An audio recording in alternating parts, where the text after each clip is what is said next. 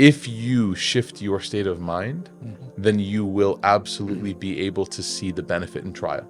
Yeah. You will not be able to see benefit in trial if you constantly see trial as being pointless, as being nothing but a hindrance, as being God's anger with you. You'll never be able to see benefits in it. There are some people that when they were tested, they started to laugh. And I'll share this with you. This is like a vulnerable moment. I haven't shared this before. Assalamu alaikum wa rahmatullah, everyone. Welcome back to the Ilm Feed podcast. It's your host, Shabbir Hassan. Today, we're talking, why do bad things happen to us? Why does Allah subhanahu wa ta'ala test us? Is there wisdom in it? Will I ever find out if there's a wisdom in it? How do I cope through this? The meaning of patience and so much more. We are honored to be joined by Sheikh AbdelRahman Murphy. And we had an amazing, insightful discussion. So I hope you enjoy this episode, inshallah. Sheikh AbdelRahman, assalamu alaikum wa rahmatullah. Wa alaikum salam wa rahmatullah. How are you? Good. Alhamdulillah. Thank you so much for joining us. Thank you for having me. And this is the first time we're actually meeting in person. It so is. it's mashallah very special. Yeah. And I can see you've been traveling quite a bit recently. How's the travels been going? Bismillah. Travels, alhamdulillah, have been good.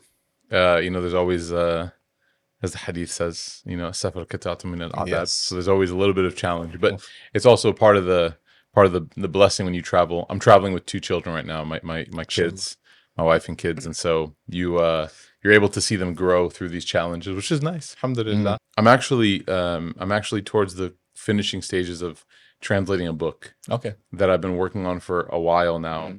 And part of the reason why it's taken me so long is because I don't know when to stop. They say every great artist knows when to stop painting. And you finished, mashallah, your beautiful book on Surah Yusuf.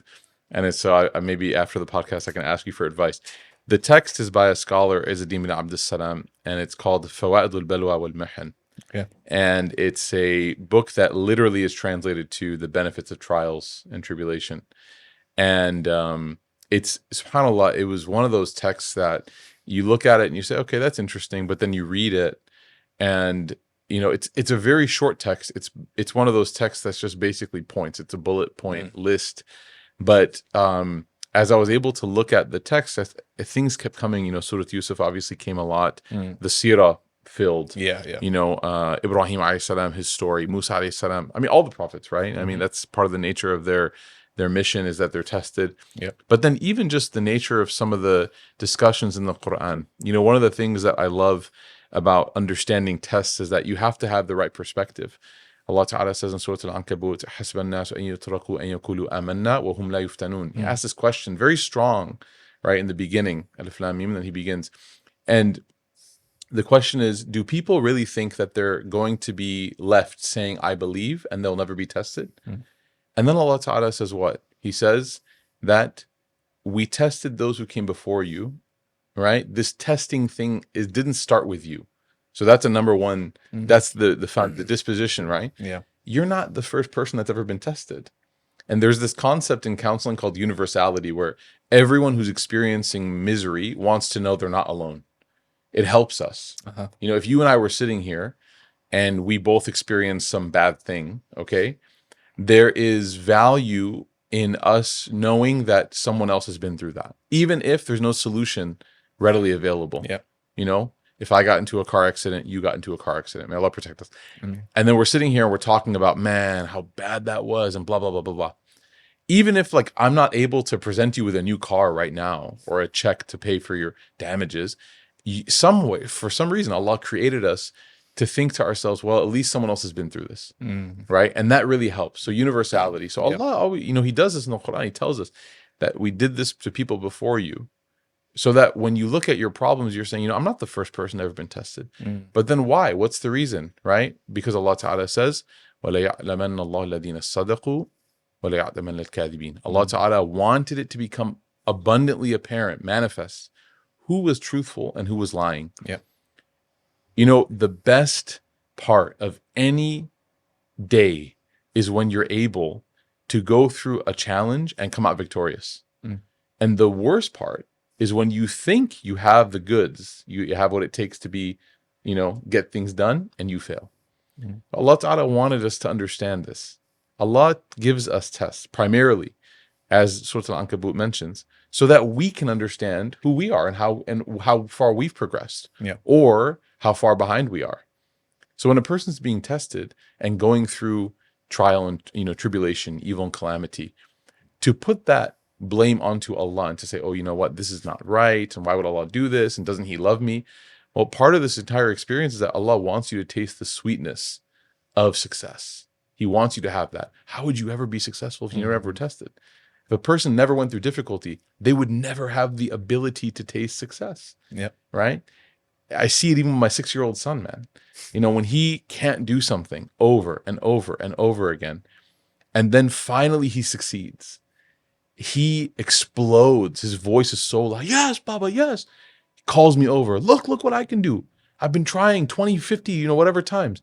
And then he succeeds. And that elation, that euphoria, man, it would not have been there had it happened the first time. So you could sit there and argue all you want. Why would Allah do this to a poor child and put him through this and not let him be able to jump over this rope or whatever? But then, subhanAllah, man, after failing multiple times, that success is so sweet.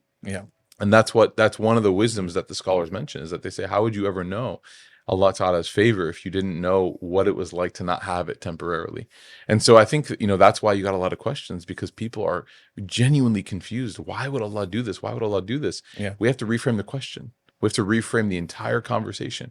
It's not about Allah Ta'ala testing us because He is a Lord that takes pleasure in our suffering. No way. No way. But Allah Ta'ala as our creator, Allah Ta'ala knows us better than everybody. He's the most intimately aware of us. Allah Ta'ala knows that we need these moments of trial and success in order for us to progress in life. Recently we had a class on the 99 names of Allah, and 2 of the names that we covered was Dhar and then An-Nafi. So what was interesting is, obviously, when you translate Dhar, it's a difficult one. It's a tough one, because to just say Allah is the one who causes harm, for a lay person hearing that, it's just like, what? So God wants to cause me harm? Exactly. And when I was actually reading about those names, some of the scholars actually said you're not allowed to, or you're not advised to, just talk about this name, Ad-Dar. You can't just teach or discuss Ad-Dar without bringing in An-Nafi. Like you have to bring the two together, right? Which I found amazing, because it's true. Like when we discuss Ad-Dar and then we said, okay, Nafi means the one who brings benefit and brings good into your life. Then we kind of understood, okay, so in fact, it doesn't just balance out. Allah gives us way more nafa, way more benefit than the harm. And when we think of harm, I guess that word today, it's like, okay, you're thinking of, I don't know, something like some physical kind of harm being done to you. But harm could just be like, you've got a bit of a cough, like you're ill, you're physically just a bit ill, right? So I found that really interesting. It's just our way of understanding Allah and who He is. And I think when we begin to understand as much as we can, of course we can't fully, but the essence and the nature of Allah, Him bringing some kind of harm or some kind of test, let's put it that way, into your life, then I think that kind of helps when you reframe things that way. But it's interesting, you also, the book that you're translating, it begins with the word fawaid. Because again, for someone who's like, what fawaid, what benefits, what good is there in this, right? So what kind of things have you found to be like, wow, okay, that's interesting? Man, I mean, he lists a lot. There's like 21 or something. And I have my notes here. And, but there's a lot, subhanAllah. One of the first ones that he mentions, which I think is very critical for our era in particular, is that he mentions that one of the benefits of being through any trial is that a person is instantly comes. He uses the word ma'rifah, which ma'rifah it's a linguistic term, but it's also like a spiritual term, right? So a person linguistically, when ma'rifah is established, it means to come to know something, right? To establish a firm, unquestionable understanding of something. Ma'rifah from a more spiritual, tazkiyah or suluk kind of background is when a person, their heart understands something. There's the knowledge of the mind, and then there's the knowledge of the heart, right? So the knowledge of the mind is like, you can say it's more information, it's theoretical. The knowledge of the heart is like deeply convicted that you understand that this is a reality. Okay? So everyone knows, for example, that like if I told you that, man, when you hold your daughter for the first time when she's born, it's going to be an incredible moment. Like a person who is expecting a child is like, yeah, inshallah, inshallah. They know this mentally. But then when it happens, what happens? Well, it's ilm al-yaqeen and ayn al-yaqeen. The difference between certain knowledge and experiential lived reality. You're like, wow, subhanAllah. So one of the things he says is that you have a deep understanding of Allah's rububiyyah and your own, and his unlimited power and your own lowliness. Okay. Now, again, for a lot of people, maybe from a younger audience, like this is something that's going to be very like sour to sort of, take in. But as you get older, and I'm recently coming off my ACL surgery that I had in January, right? I tore my ACL, my meniscus, and I had surgery. As you get older, Allah subhanahu wa ta'ala gives you physical reminders that you are weak. You go from a state of weakness to a state of strength, as Allah Ta'ala says, back to a state of weakness and helplessness. And when you turn that corner of 30 into 40 into 50, you don't sleep as well. You can't recover as quickly. If you get sick or get injured, all of these things are like physical signs. Okay, the alamat, like these are signs that you're just getting older and that it's a part of. So you go through these moments and then you realize, man, like I'm not as strong as I thought. I can't pull these all-nighters anymore. I can't stay up all night and then still function the next day. I can't roll my ankle or twist my ankle playing football. I was gonna say soccer. Playing football or playing basketball and like within a day be feeling better. No, I'm gonna feel sore for the next week at least. So all of these moments, subhanAllah, they humble us and they bring us back down. And Ibn Ata'illah, he actually says something really beautiful. He says that Allah Ta'ala tests you and he lets you know that it's him testing you. Huwa al-mubli. He's the one that gives you the bala. Why? So that you know that he is the one who is testing you. Who is he? He's Ar-Rahman Ar-Rahim. He's the Al-Wadud. He's the one that loves you so much. Imagine if it was someone that hated you who was testing you. Yeah. True. Imagine. So now you know when you're being tested, oh, but Allah loves me and this test has some sort of value. It has some sort of. So the first thing that he mentions in his book is he says that it's amazing that a person being tested goes through this moment of humility. And at the same time, simultaneously, realization of Allah Ta'ala's greatness. Yeah. Because you and I know, we start to get high on ourselves, right? We do something well, you start to feel really good. Man, alhamdulillah, that's me. You praise your own abilities. I'm so good at memorizing. I'm so good at this. I'm so good at that. And then Allah Ta'ala gives you one thing. I remember one time I was leading salah and I made a mistake in Surah Al-Fatiha. Yeah. You know what I mean? Yeah. And it happens. You're leading, you got something on your mind, you're tired, whatever. It's hot, who knows? And you forget an ayah in Surah Al-Fatiha. And it even happened to one of my Quran teachers in Taraweeh at Witr, end of the night. He's tired, and he forgets, I forget what ayah, he forgot an ayah in Surah Al-Fatiha. Why would that happen? The guy read Surah Al-Fatiha for 30 years, 20 rak'at every night in Ramadan, and he misses it. You think that that's just a coincidence? No, man. There's value to those moments. They happen because maybe in those experiences we think that we're something special, and all of a sudden now you're brought back down to the earth. Yeah. You know what? Even you can forget Fatiha, and the person correcting you is some 6-year-old in the back of the masjid. Iyaka na'budu, he's correcting you, and you're the imam. And so there's beauty in being reminded and being tested, whether the test is large or whether it's something that's maybe, less significant. There's beauty and there's value in being brought back down to earth and being humbled, especially in our era. We're in the era of arrogance, subhanAllah. So I was looking into the word a while back, but I was looking into the word fitnah, which of course is quoted in that verse you mentioned in Surah Al-Ankabut. وَلَقَدْ فَتَنَّا الَّذِينَ. And I think Imam Raghib mentions it as well in his famous, Quranic dictionary, where fitna actually, what it means originally, how the Arabs used to use it is, it was used to describe the process of purifying gold. And in order to do that, you need to heat it up, intense kind of heat. And then what that does, it removes all the impurities and all that dross, and then it's left with what we know as like the most valuable asset in the world. And that's what fitna is. So for a lot of us, when we think of fitna, we think of, okay, it's this really bad, terrible thing that Allah is sending your way. Everything's fitna. He called your children a fitna, even in the Quran, right?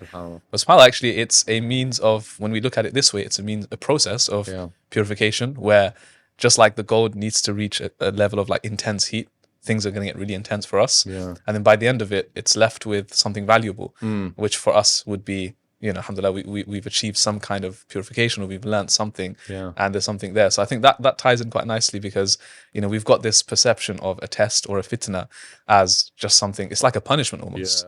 And this was a common question, by the way, which is like, how do you differentiate between like Allah's punishing me because I'm just so bad and he like almost detests me, versus, okay, Allah, he's testing me and just, wants to prompt me to go the right way. Ibn al-Qayyim, he talks about this beautifully. He says that the difference between a test and the difference between a punishment, okay, or however you want to phrase that, is all in how you respond, because everyone is tested the same way. Right. One of the amazing things I love about the seerah is that if a person genuinely wants to find answers, they'll find answers there. One moment about the seerah that always shocks me is the ayah in which Allah Ta'ala mentions the story of يَسْأَلُونَكَ عَنِ الرُّوحِ. They ask you about the soul. Yep. So, Ustadh Sheikh, what was the job of the Prophet Sallallahu Alaihi Wasallam? The job of the Prophet ﷺ was that he was a messenger. يَتْلُو عَلَيْهِمْ آيَاتِهِ وَيُزَكِّيهِمْ وَيُعَلِّمُهُمُ الْكِتَابَ وَالْحِكْمَةَ. This was his job. His job was literally to answer people's questions, to teach them the book, to recite to them, to give them the wisdom, and to make sure that they came to know Allah subhanahu wa ta'ala and they believed in him. That was his mission. Okay. So Allah now mentions this conundrum that the Prophet ﷺ is in, this trial. And that is that people are asking him about the soul. What is it? We can't see it, right? All we see is the body. How do we know the soul exists? Okay. And these are questions that happened at the time of the Prophet ﷺ, but also happen now. Yeah. People want to know about the metaphysical world and this and that. And everyone's looking for proofs and all that. And one thing I love, and Imam al-Ghazali, he mentions this in his book. He has a book on kalam. It's like the introduction, Al-Jam al-Awam an ilm al-kalam. He has this book where he talks about what is required in order for you to even ask questions. He says you can't just walk into the room and expect to be ready. You have to know. You have to know where your limits are. And he mentions that one of the limits is that you have to at least be able to say, I won't be able to understand everything. And this ayah says that. يَسْأَلُونَكَ عَنِ الرُّوحِ قُلْ رُوحٌ مِنْ أَمْرِ رَبِّي وَمَا أُوتِيتُ مِنَ الْعِلْمِ إِلَّا قَلِيلًا. That we have not been given much knowledge about it. And it's one of Allah's concerns. It's one of Allah's affairs, right? We aren't the ones that are in charge of it. Now, here's my question to you. If the job of the Prophet ﷺ is to teach people Islam, and I'm going to use this word very lightly, convince them, because we know that Allah Ta'ala says that it's not his job to convince people, but I'm going to use it to make da'wah to them. If that's his job, like literally that's his job, okay? Wouldn't it, in some hypothetical world, be valuable for him to have this answer? That they say, what is the ruh? And then he comes out with like, bam, you got the exact perfect answer, right? Wouldn't it make sense? Yeah. Like in our mind? Of course. Right? If we gave someone a job and one of the questions they were being asked was a question, wouldn't we want to help them solve that problem? Yeah. It adds to some kind of credibility almost. Exactly. Like, and it happens, by the way, in other Surah Al-Kahf, Surah Yusuf. What is Surah Yusuf? What is Surah Al-Kahf? It is Allah giving the Prophet ﷺ responses to questions that were being posed to him. Exactly, So we have precedent for this. We know that there's moments where Allah gave him the answer because it helped him in his role. So now he's sitting there, sallallahu alaihi wasallam, and he has this question, right? And people come to him and he's waiting for wahi to come down and give him the answer. And this is what Allah sends. Allah sends him this ayah that says that the ruh, you don't know much about it. And Allah is saying it's one of my areas of concern. You don't have to concern yourself with it. Just know that it exists. Just know that it's the thing that will go beyond this life, and khalas, like just take care of it. Subhanallah. And here as humans, we're sitting here saying, oh man, if only Allah had given him the answer, how many questions would have been solved for generations? How many Redditors would we have been able to silence? Neil deGrasse Tyson finally would not be popular. Like we'd be able to solve so many problems. But you know what's crazy? Every ayah in the Quran, every moment like this has its own lesson. And surely, by Allah not telling us, there's more of a lesson than Allah telling us. Had Allah given us the perfect answer, we're imagining a world of harmony. Everyone's Muslim. Everywhere in the world looks like Whitechapel, right? Everywhere looks like East London. Maybe not, right? But everywhere looks like, But you know what's crazy? Maybe by Allah not telling us the answer, there's more value for us. Maybe there's a fa'idah there. So what is the fa'idah? Well, the fa'idah is that the person walks away saying, you know what? I don't deserve to know everything. I don't deserve to know everything. And if the Prophet ﷺ was not given every answer, then who is Abdurrahman? So I'm sitting here and saying, oh God, why me? Why me? Why me? And this verse in the Quran comes and says, you know what? There are some moments, there are some bits of information that you simply are not equipped to handle. And they are only for Allah. And so again, moving back to the conversation on why bad things happen. Imagine if there's a lot of things that happen that are bad that you don't get in the moment and then later you understand. Yeah. Okay? But there are some things that you will not be able to understand until you meet Allah. And Allah, on the Day of Judgment, things will become clear and apparent and manifest. Everyone will understand what happened and they will get the whole picture. Yeah. Okay? The director's cut. You'll be able to see what was happening at the same time. Maybe one of the reasons why bad things happen is so that we can understand what it means to actually trust in Allah. If we always had to know why, how would we ever trust Allah? You wouldn't be able to. Yeah. Right? And one of the sweetest moments in any relationship is when a person is trusted by someone and those two love each other. So if I loved you and you loved me, inshallah, it's true, and you say, hey, Abdurrahman, just trust me. Say, where are we going for dinner? You say, just trust me. What you want from me in that moment is you want me just to say, you know what? I'm handing all of my questions over to you and I trust you. Close my eyes, take me by the hand, let's go eat. That's going to make you feel so good. Yeah. And when you fulfill the trust and I go and I sit and I'm like, this place is amazing, then I'm going to feel good for having trusted you. And now our love increases. Yeah. Allah Ta'ala wants us to trust him. And he puts us in situations where we have no material answer for why this happened. There's no benefit. It's not clear at all. And all we're left with in that moment is what? Tawakkaltu ala Allah. I have to put my trust in Allah. Yeah. Look at the story of Yusuf. Yusuf did the right thing. I say Sayyidina Yusuf alayhi salam did the right thing over and over and over and over and over. We're doing it in heart work right now. Did the right thing over and over and over and over again, yet always was tested over and over again. But throughout that entire ordeal, what was being developed within him, just like Allah said to Musa alayhi salam, وَاسْتَنَعْتُكَ لِنَفْسِي. There was that preparation that was happening. Yeah. Right? And so subhanAllah, think about that. Maybe you're being tested so that Allah is preparing you for something to bring you closer to him. وَاسْتَنَعْتُكَ لِنَفْسِي. I'm preparing you for myself. Right? So there's so many hidden gems. Yeah. And it's when you look at any kind of like successful person, someone who's made it, whether it's a celebrity or whatever field, I've realized there's this common theme of they all have this kind of background story of like, from the slums or, from like a really poor background or really difficult background. And then it was through some kind of struggle and challenge in their life that they managed to like make it in whatever that sport, whatever field it is. They became elite. And when you look at the seerah, even not even Meccan era, even the early Medinan era, and then it's like in the last few years you start to see the fruits. Prophet Yusuf alayhi salam, again, how you mentioned about Allah preparing him, he eventually becomes like a leader of the people of Egypt. So it's like, would he have been equipped for that role had Allah not taken him through the prison and the well and everything else? Probably not, like to have that kind of grit and that strength to take on a role of that kind of that kind of level and caliber. And what's crazy about Yusuf alayhi salam in particular, I read this in Ibn Ajiba's tafsir. He said that the thing that got him in trouble was that he had this dream, in theory, right? Because again, some of the Mufassirin said that Yaqub alayhi salam's second wife had overheard it and had told the boys. There was this, speculation about how the news got to them. The dream was the thing that caused him trial. Yeah. Right. Even if the brothers didn't hear about it, some Mufassirin, they just posture that the brothers had, been simultaneously plotting. Okay, let's say they didn't hear about it. Yeah. The dream definitely caused him some concern. That's why he went to his father. Yeah. And then his father said, what? Don't tell anybody. Don't tell your brothers, that's for sure. Yeah. Because people plan. We don't want Shaitan to influence and make this into a difficult situation for you at the hands of your brothers, right?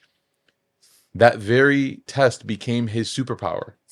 It became his skill. Yeah. He's sitting in the prison, and the two prisoners are like, "Hey, we had this dream, and we each had a dream, and you look like a very pious person. Can you help us?"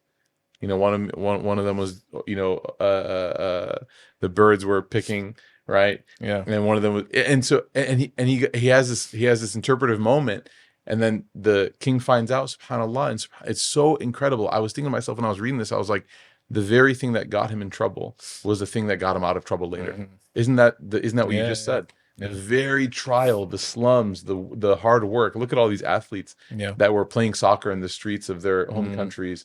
Dust, old ball. Sorry, football. I'm sorry. Yeah. You know, and no net and everything, right? Yeah.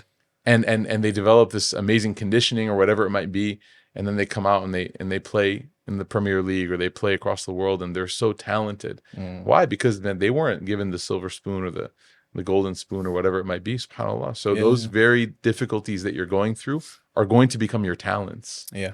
You're going to be, and actually, Izz ibn Abdul Salam, he mentions that. He says that one of the things that Allah gives you is that you become a rahmah for somebody else. So I was going to ask you this, Sheikh Shabbir. When did Allah test you with something? You went through the test, and then someone came to you because you're an imam, and they asked you about the very same thing you had gone through. Has that happened in your life? And have you been able to provide perspective? Yeah, that has actually happened a few times. I would need to sit and probably reflect further and deeper. But I can think of a few occasions where, had I not experienced something myself, then I would not have been able to help and to help someone through it. Like whether it's even just a small kind of issue in marriage, you know, like as happens in every marriage, right? In every relationship. Yeah. If you don't experience it and you're just like an unmarried person on Twitter, you know, giving someone advice, right? It's my favorite. Those are my favorite accounts to follow. I know. Single marriage advisors. Yes, they're the best, right? Right, but honestly, like if you haven't experienced it and you haven't dealt with the situation when it gets heated and you're in that moment, even something as small as that, then really, how can you guide someone and help them through when they're going through it? I was also thinking, Sheikh, of like, you know, sometimes we think of the wisdom like fawaid, right? The wisdom behind why I'm going through something. The way that I say, and correct me if I'm wrong, I mean, like, there are going to be times in life where you do see, for example, Yusuf alayhi salam, he saw the kind of fruits and the wisdom behind what he went through. That's not always going to be the case. Of course. There's going to be many kind of events or tests in your life where you're still kind of stumped, like, why did that happen? What's the wisdom behind it? But there will be some, like, I'll mention one quick example. This is actually very recent. It was an inconvenience, let's just say. It wasn't like a huge test, but for me, it was, at the moment, I was quite upset about it. It was to do with Umrah. And last year with Faith, we took an Umrah group, right? So I was, alhamdulillah, the group leader. We had a group of like 45, 50 people that went with us. Obviously, there's a lot of pressure as a group leader. You're already stressing about the plan and everything else, right? But anyway, cut the long story short, for those of you who have been for Umrah recently, you know there's two types of visas. You have the Umrah visa and you have the tourist visa, right? Tourist visa is great because it lasts for 1 year. And then the Umrah visa only lasts for whatever, a few weeks, right? That one time kind of thing. So what happens is the agents that we're working with, they apply for visas for everyone in the whole group. And of course, they because it doesn't cost much more, they apply for the tourist visa, right? Anyway, after a few days, he comes back and he says, right, so everyone's got a tourist visa except for one person. One person's application was rejected. And it was yours, basically. It was me. So I was like, you being serious? Group leader. Everyone, including, by the way, this was my 9-month-old daughter at the time, baby, got a tourist visa, and I got rejected. I was like, I've been so many times before. She's sinless. That's why. Exactly. Right? So anyway, it was an inconvenience. And obviously, alhamdulillah, we were able to just apply for a standard Umrah visa, and I managed to get in, right? Alhamdulillah, which is fine. But anyway, we did the whole Umrah, we did the whole tour and everything else. And on the way back, Sheikh, what happens is we get to the airport. I think it was Jeddah Airport. And we're just coming off the coach and everyone's, we're ready to fly back home. Then everyone's excited because at that point, what everyone's thinking about is Zamzam, right? You get your 5-liter bottle of Zamzam water, which you can take back home with you. So we get off the coach, and then this guy comes along from the airport and says, by the way, our policy has changed, and anyone with a tourist visa cannot take home a Zamzam. Yep. Only if you have an Umrah visa, you get a Zamzam. So I'm looking at my visa and I'm like, right, okay, interesting, because I'm the only one that can take Zamzam. But of course, I'm upset for the group because many of these guys have come for the first time and I want them to take Zamzam home.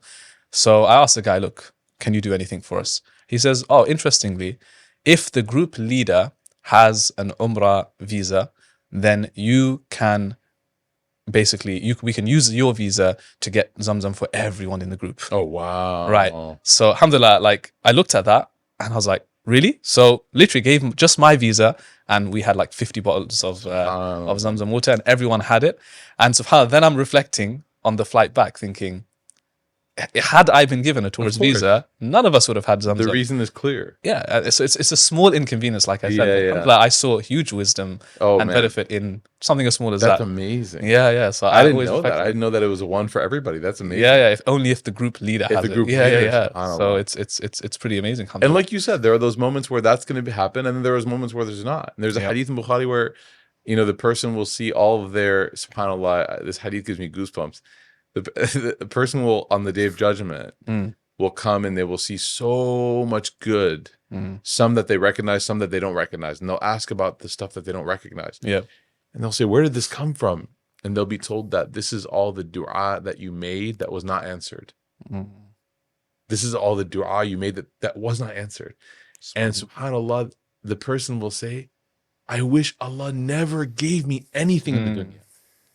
Because they recognize in that moment that this was the stuff that carried them in. These were the moments. So right now we're sitting here and we're like asking Allah for A, B, and C, and we're not getting it, or it's not coming in the way that we expect or in the timeline, and we're like frustrated.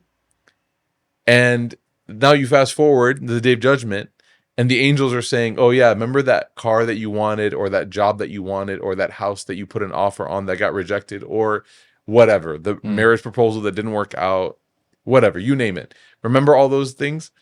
Yeah, well, I know that you wanted it, but at the same time, Allah wanted you to be in Jannah. And subhanAllah, we're going to be sitting there, we're going to be thinking to ourselves like, man, I wish that the hadith says, the Prince says, I wish that Allah did not give me anything that I asked for, and that all of my good was withheld for me until the akhirah. So those hadith are worth so much to just sit and to reflect over, because a person can become so frustrated. Yeah. And it's important to note that there will be some moments in life where you will be able to extract the wisdom. And if you're creative enough, by the way, you can do it pretty quickly. The job of a Muslim is to be able to trust in Allah. What does tawakkul mean? What does patience mean? Patience is to, when an affliction happens, you don't speak ill of Allah, you don't feel ill of Allah, and you trust. Right? You have this moment of, I trust in Allah. And then as soon as you're able to give yourself that equilibrium in your heart, okay, you know what? Things are not going the way that I want, but I'm going to trust in Allah. I didn't get my visa, but I know that there must be something here. The quicker that reaction time, that's the stronger your iman is. Yeah. A person's iman is stronger when their reaction time is quicker. Sometimes the frustrations take weeks and months for us to resolve. We're upset and we hold it against Allah wal-'iyadhu billah. And then after a month, we're like, okay, you know what? It wasn't that big of a deal. But the Muslim is somebody that we want that time to get shorter and shorter, eventually to where we're like, we don't even feel it. The response time is so quick. Yeah. Some people in their training, they're able to do tasks that require so much training, whether it's in their job or in their hobbies or whatever, that if it's a novice person doing it, it would take me so long to do it, But for someone that's been doing it over and over again, they don't even know what they're doing. It's so secondary, right? It's like the back of their hand. They can do it so quickly. That's what we hope for with trusting in Allah. So that's number one, is patience and then trust. And then, subhanAllah, what happens is if you get good at this, and I'm not there, but I hear this, right? I read this. If you get good at this, Allah gives you the blessing of being able to have what's called husn dhann billah. That in every scenario, in every moment, you go through something. And Izzat ibn Abdul Salam, he mentions this. He says, there are some people that when they were tested, they started to laugh. And I'll share this with you. This is like a vulnerable moment. I haven't shared this before, ever. I tore my ACL in December. And it was, painful, whatever. And I had to have surgery. It's like a year or plus recovery. Yeah. Okay, I have two kids. Knee surgery in America. These things are privatized, so you have to pay for them cash and whatever if you don't have insurance, all that. And anyways, I'm not going to tell the long story, but I was playing in a basketball league with some brothers, mashallah, good brothers, Qadam students. We were in a city league playing against people that we don't know, right? It's a Muslim team and we're playing against like, general public. And this guy, he bumps me, and when I'm in the air, I block his shot, he bumps me, and then I come down, my knee pops, okay? I go get an MRI, and I'm driving it to my friend's house, Muslim radiologist. He reads the MRI, and he tells me, I'm so sorry, bro, your ACL is torn, your meniscus is torn, you're going to need surgery, this and that, right? So I'm leaving his house, and I'm crying, because I'm like, man, like the league was good, blah, blah, blah. I'm like upset, Yeah. But at the same time, I'm laughing. And this isn't, I'm not trying to say anything about myself, but I was confused. I almost felt weird. Like I was upset, but I was still at the same time, I was like, in a weird way, I was like smiling. And then I was driving home and I said, man, how lucky am I that I claim to love Allah in all conditions. I say that all the time. I teach every week. We should love Allah all the time. We should love Allah all the time. And now Allah is putting me through a very difficult challenge that is going to take me a long time. Weeks of not walking, weeks of difficulty, of relying on other people, using crutches, right? Self-doubt, about moments of depression, right? Difficulty. I get to see if I really love Allah. And I said to myself, how lucky am I that I actually get a moment? Because if everything is going well in your life, how do you know if you really love Allah? Because you're almost like, you're just happy. Things are going well. You only really get that chance if Allah puts you in a moment where you have to love Him, even in the difficult time. And so when I was leaving my friend's house, I remember I was driving and I was like, I had a tear coming down my cheek and I was like, man, I was having to tell my wife. And I was actually more scared of my wife than I was of the surgery. Because she was like, don't get injured when you play sports, you know how it is. And so I was like thinking to myself, and I started laughing. I said, alhamdulillah, alhamdulillah, alhamdulillah. I'm going to be able to finally prove what I've been saying to everybody, which is, as a teacher, you're sitting in front of people saying, we have to love Allah, we have to love Allah. And I said, AbdelRahman, now you get the chance to actually walk the walk. You get the chance to actually not be a hypocrite, right? And it's going to be hard. And Sheikh, it was very difficult. It is very difficult. Knee pain. They drill a hole into your bone, man. You know what I mean? There are nights where you're just grabbing your leg and you're just like, those who have gotten it done know. They take a piece of your patellar tendon and make that your new ACL. It's painful. Wow. And you have to be able to still get up and pray Fajr and say, Subhan Rabbil Azim. Subhan Rabbil Azim. Subhan Rabbil Azim during ruku. You have to praise Allah.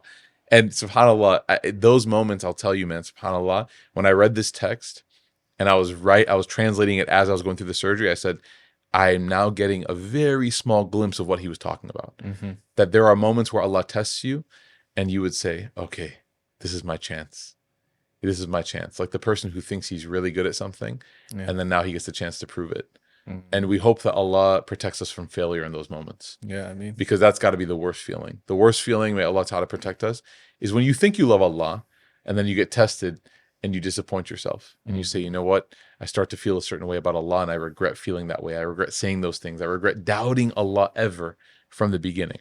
And so this is one of those, subhanAllah, amazing books that I hope, inshallah, we can get published soon because there's so many points in it that are so valuable. Absolutely. Inshallah. I mean, it reminds me of something I was reading about, which is like the highest level of sabr. We're talking about patience and sabr. The highest level is literally to have rida, like to be content. Yeah. And when you read that initially, you're like, that's just crazy. Like, how's it possible? Yeah. How can you go through something traumatic and then sit there and be like, alhamdulillah, thank you Allah. Like you're thanking Allah and you're appreciative and you're okay with it. Not just okay, you're content. Like, and I guess, like you said, unless Allah puts you through it, you would never know. Yeah. Because I could read that and then I could teach that to students and I can make a video about it and be like, Rida, this is the highest level of patience, guys. And everyone's like, how is it possible? And you're like, yeah. Yeah. But then when you go through it and, and I guess it's one of those things as well where it's not going to happen maybe the first time. Like, it's almost like this, it's like Allah needs to kind of like,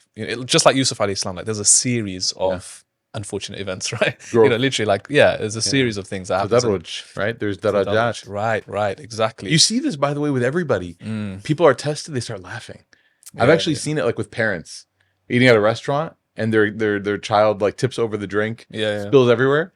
And instead of screaming, they just start laughing. When you see parents who are like laughing at moments like that, you know that they've been through it. because it's the new ones that are like, oh my God, what do we do? And they're freaking out. Yeah. And this one's just laughing, saying, kids, Yeah, what do you do? You know? yeah. And they're dealing with it so beautifully.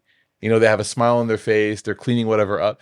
And so it's possible. You read this stuff in books of tazkiyah, but we see this in real life. There are people where something bad happens and they just kind of chuckle at themselves and they say, okay, how am I going to get out of this one? Yeah. You know, and maybe they're not Muslim and they kind of don't understand that Allah is facilitating it, but everyone has the capacity to handle difficult moments with that grace. Absolutely. You know, everyone has that ability. Yeah, definitely. And you know, what helps me personally is, I'm not saying I'm at that level of being able to be, you know, so thankful in those moments, but like, you know, what helps me in those moments is just actually trying to think of the, like, if something bad has happened, I try to think of like the alternatives, like how it could have been worse. Oh yeah. And that really personally, it helps me. I don't know if it's going to help everyone, but like, for example, back in Ramadan, we had, you know, I flew with my wife and my daughter. We came back. It was a long flight. The flight was delayed. You know, one of those ones where it's like, you just want to get home.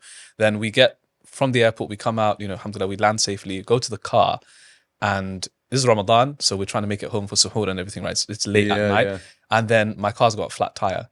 So, you know, it's just like, great, because now we have to wait like another few hours in the car outside with the baby, just like stranded, right? And we have to wait for someone to come and help us and whatever, right? And we miss support, etc. But then at that moment, I was thinking, you know what? Alhamdulillah, this didn't happen while I was driving on the road where, you know, like I've got a baby in the back. Anything could have happened. It's dark. I'm like half tired. You know, anything could have happened where I could have just swerved and, you know, God forbid something could have happened. So I'm like, at least we were stationary. It was before I took off, and we were right by a shop, like a service station, where we could have bought some stuff for suhoor. Like, everything actually worked out well. Of course. And you know, it wasn't like I was on my way to like someone's wedding to officiate their nikah. Yeah. And if that happened then I would have been screwed, because I would have been so late for someone's wedding and I would have messed up their plans. At least it was like a time where it wasn't urgent. It's like, funny how being late for a wedding is like your worst case scenario. Oh my God, it is.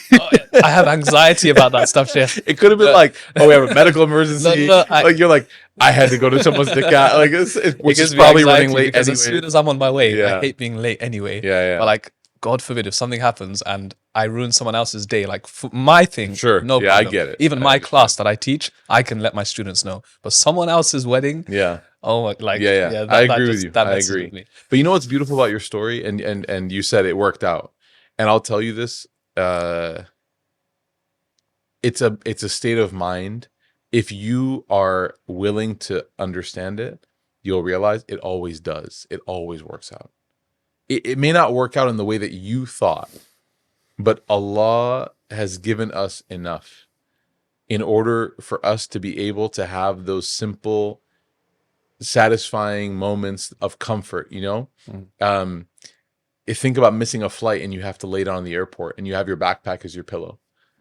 It's such a weird thing, because in any world you would never use your backpack as your pillow. You're at home, you have a bed, you have a pillow. But you put your head down on that backpack and for some reason there's a comfort there, right? And again, it's all about your expectations. So when you're going through life and you're being tested, instead of focusing on what's going wrong, you have to focus on what could have been worse, number one. Number two is what's going right. And all of a sudden now your relationship with Allah changes dramatically. You know, it changes absolutely from its very foundational level. And that's exactly right. You think to yourself, okay, there's a service station right there. I can get some water, some granola bars, some whatever. So who is taken care of? Baby is safe, happy, healthy, fed, clean diaper, nappy, whatever, right? We're good. You know, wife is chilling, phones are charged. We're texting friends, you know, passing the time. And then before you know it, a few hours later, it's as if it never happened. And then a few weeks later, a few months later, you don't even remember it. Exactly. You don't even remember it. True. SubhanAllah, right? But again, that's a state of mind. And so one of the things that I hope to accomplish by writing this book and by translating it and commenting on it is, if you shift your state of mind, then you will absolutely be able to see the benefit in trial. You will not be able to see benefit in trial if you constantly see trial as being pointless, as being nothing but a hindrance, as being God's anger with you. You'll never be able to see benefits in it. You will always be able to see benefits in trial if you see Allah's constant mercy and grace, if you see that you are a work in progress and that He's developing you. You will always be able to see benefits. It doesn't matter. And I'm not sure how much hospital chaplaincy you've done, visiting people in the hospital. I'm sure that you've done it sometimes. In America, we have, a few imams that go and visit families. I've never seen, subhanAllah, such an example of this, thinking well of Allah and how it manifests in their behavior, than when I've seen patients who have been given very dire diagnoses, if not terminal. And the first thing that I hear them say is, Alhamdulillah. I walk in the room, Alhamdulillah. And then they say, yeah, it's not looking good. It almost seems contradictory. Alhamdulillah, it's not looking good. Yeah. You talk to them a little bit more, they say, yeah, but Alhamdulillah, Allah gave me this. Alhamdulillah, I've been able to sort things out with my family. Alhamdulillah, I'm in a good place. I'm able to pass away with my kids by my side. Yeah. And you sit there and I'm the one crying. I'm holding back tears. And they're the one that has a smile on their face. And they're consoling me. They're like, it's okay. I'll be okay. I've lived a good life. And you're saying to yourself, how are you able to do this? Yeah. It's all where they come from, where their heart is, subhanAllah. And that's what Allah Ta'ala tells us. Allah Ta'ala what? Allah wanted to see, He wanted it to become clear. Did you tell the truth? When you said, La ilaha illallah, did you tell the truth? And when you get tested and you pass those tests, you get to walk out of that moment thinking, Alhamdulillah, I told the truth. Yeah. But if every test just completely destroys and dishevels and dislodges you from your life and causes you to be dysfunctional, and you can't see any khair in it, and you can't recover, and you can't do this, and you can't lean on people, and life is just abysmal because of a flat tire. And there are some people, subhanAllah, they'll take anything and make it the worst thing ever. Some people turn lemons into lemonade. Some people turn lemonade back into lemons, man. They make the worst out of every scenario. Yeah. SubhanAllah. If a person can't do that, may Allah protect us. We never want to be those people that said La ilaha illallah and then we lied about that statement, right? And so these moments Allah gives us as moments of test so that we can prove, that we actually meant it when we said this. I have one last benefit that I'll share because I know we have to go. Yes. And I'll end with a story because this is a very powerful benefit. And I haven't really engaged in teaching this book yet because I'm still working a lot on my own, thoughts and reflections in it. But I used it one night when I was teaching, and I have a friend, a good friend of mine in Chicago, and he's a critical care doctor. And his daughter, Allah yarhamuha, passed away over a decade ago when she was 13 years old. And her passing was one that was not sudden. She received a diagnosis of a disease, of a condition similar to ALS, in which there's a slow degradation of quality of life and usage of muscles and eventually the nervous system, and then there's a passing away, the organs fail. And he's a physician, so he understands everything that's happening. And I remember, because this was a decade ago, and I think it was a little bit more than a decade ago. I remember being somebody that, a good friend of his. He's an older brother. He used to give khutbah in the community. Good guy, really good guy, mashallah. And I remember seeing the posts and him sharing the news about his daughter, Bayan. And I remember being like a younger brother to him and then eventually seeing her passing and the mention of janazah and the condolences coming in from the community. I remember witnessing all of this. And then there's the subsequent charity efforts for Sadaqah Jariyah on her behalf. I watched all of it, right? And subhanAllah, he and I were, and I've asked him if I could share this story, and he's given me permission. He and I were spending time together recently. I was visiting the city that he lives in.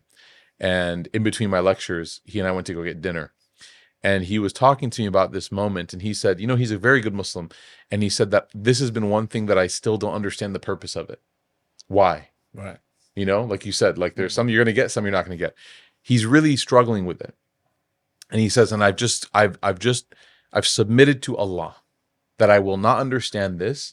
And some days will be good, some will be bad. Some moments will be good, some will be bad. Okay?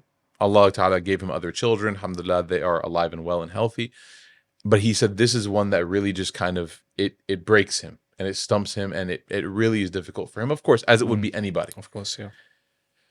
So that night, subhanAllah, we talked a little bit, and then that night I was teaching from this book, and I brought up one point from the Imam Izzuddin bin Abdus Salam, his points, and he says that sometimes Allah tests a person so that they can become a mercy for other people.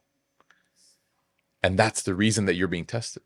Mm. You are being tested so that you can be a deliverer of mercy for someone else who's experiencing the same test later. Okay? And I'm sharing that point. I'm talking about it. What did so-and-so say? Ibn al-Qayyim said this. Ibn Rajab said this. So-and-so. I'm sharing it. And I see him in the audience. And he's crying. And I look and I'm like, oh, subhanAllah. And our conversation is like ringing in my head. And then after the talk is done, he comes up. He said, let me drive you home. So, or let me drive you back to where you're staying.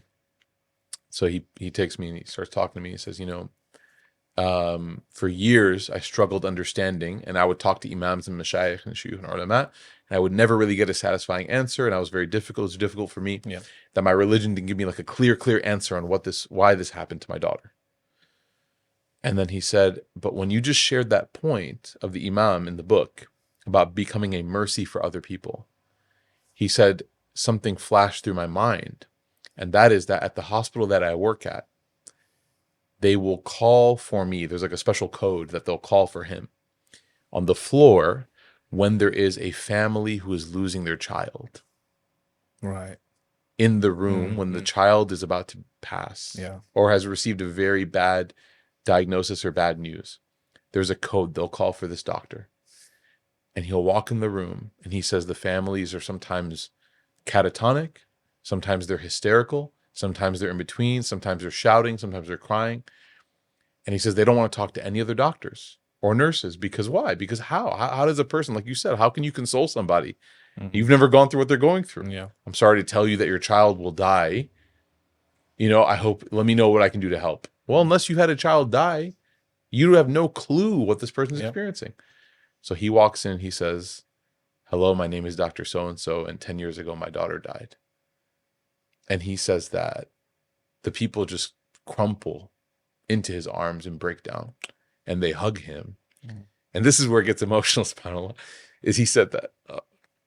He told me, he goes, I understand now that Allah put us through this because, my daughter was meant to be a mercy for other people. And that was like, that's her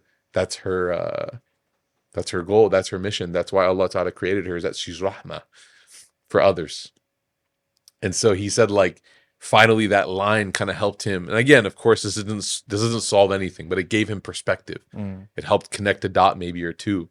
And that he said that, this story now has some tangible wisdom in it that I can take and say, when I meet with these families, when I talk to them, I am able to connect. And only because Allah put me through this moment, am I able to now be a rahmah for parents that are losing their own children. Yeah. And he basically told me that if this is the reason why she passed, what a noble reason. Right? And again, I'm sitting here, again, as I always do, bawling, crying, because I can't even fathom what it would mean to lose my Musa or my Iman, my kids.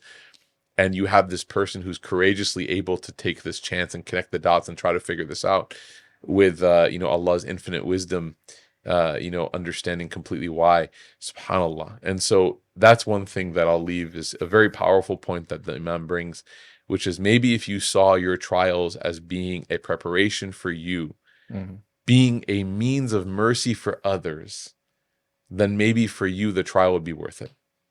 Maybe. Right? And we ask Allah Ta'ala to give us such a noble opportunity to help others with our trials. I mean, Shaykh AbdelRahman, it's been a pleasure as always. And I think some of the stuff that we've discussed today really, really much needed. And I think there's a lot of listeners that will hopefully, inshallah, be able to resonate and take something away.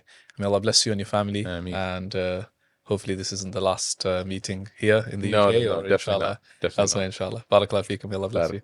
Ameen ya Rabb. Assalamu alaikum. Assalamu alaikum.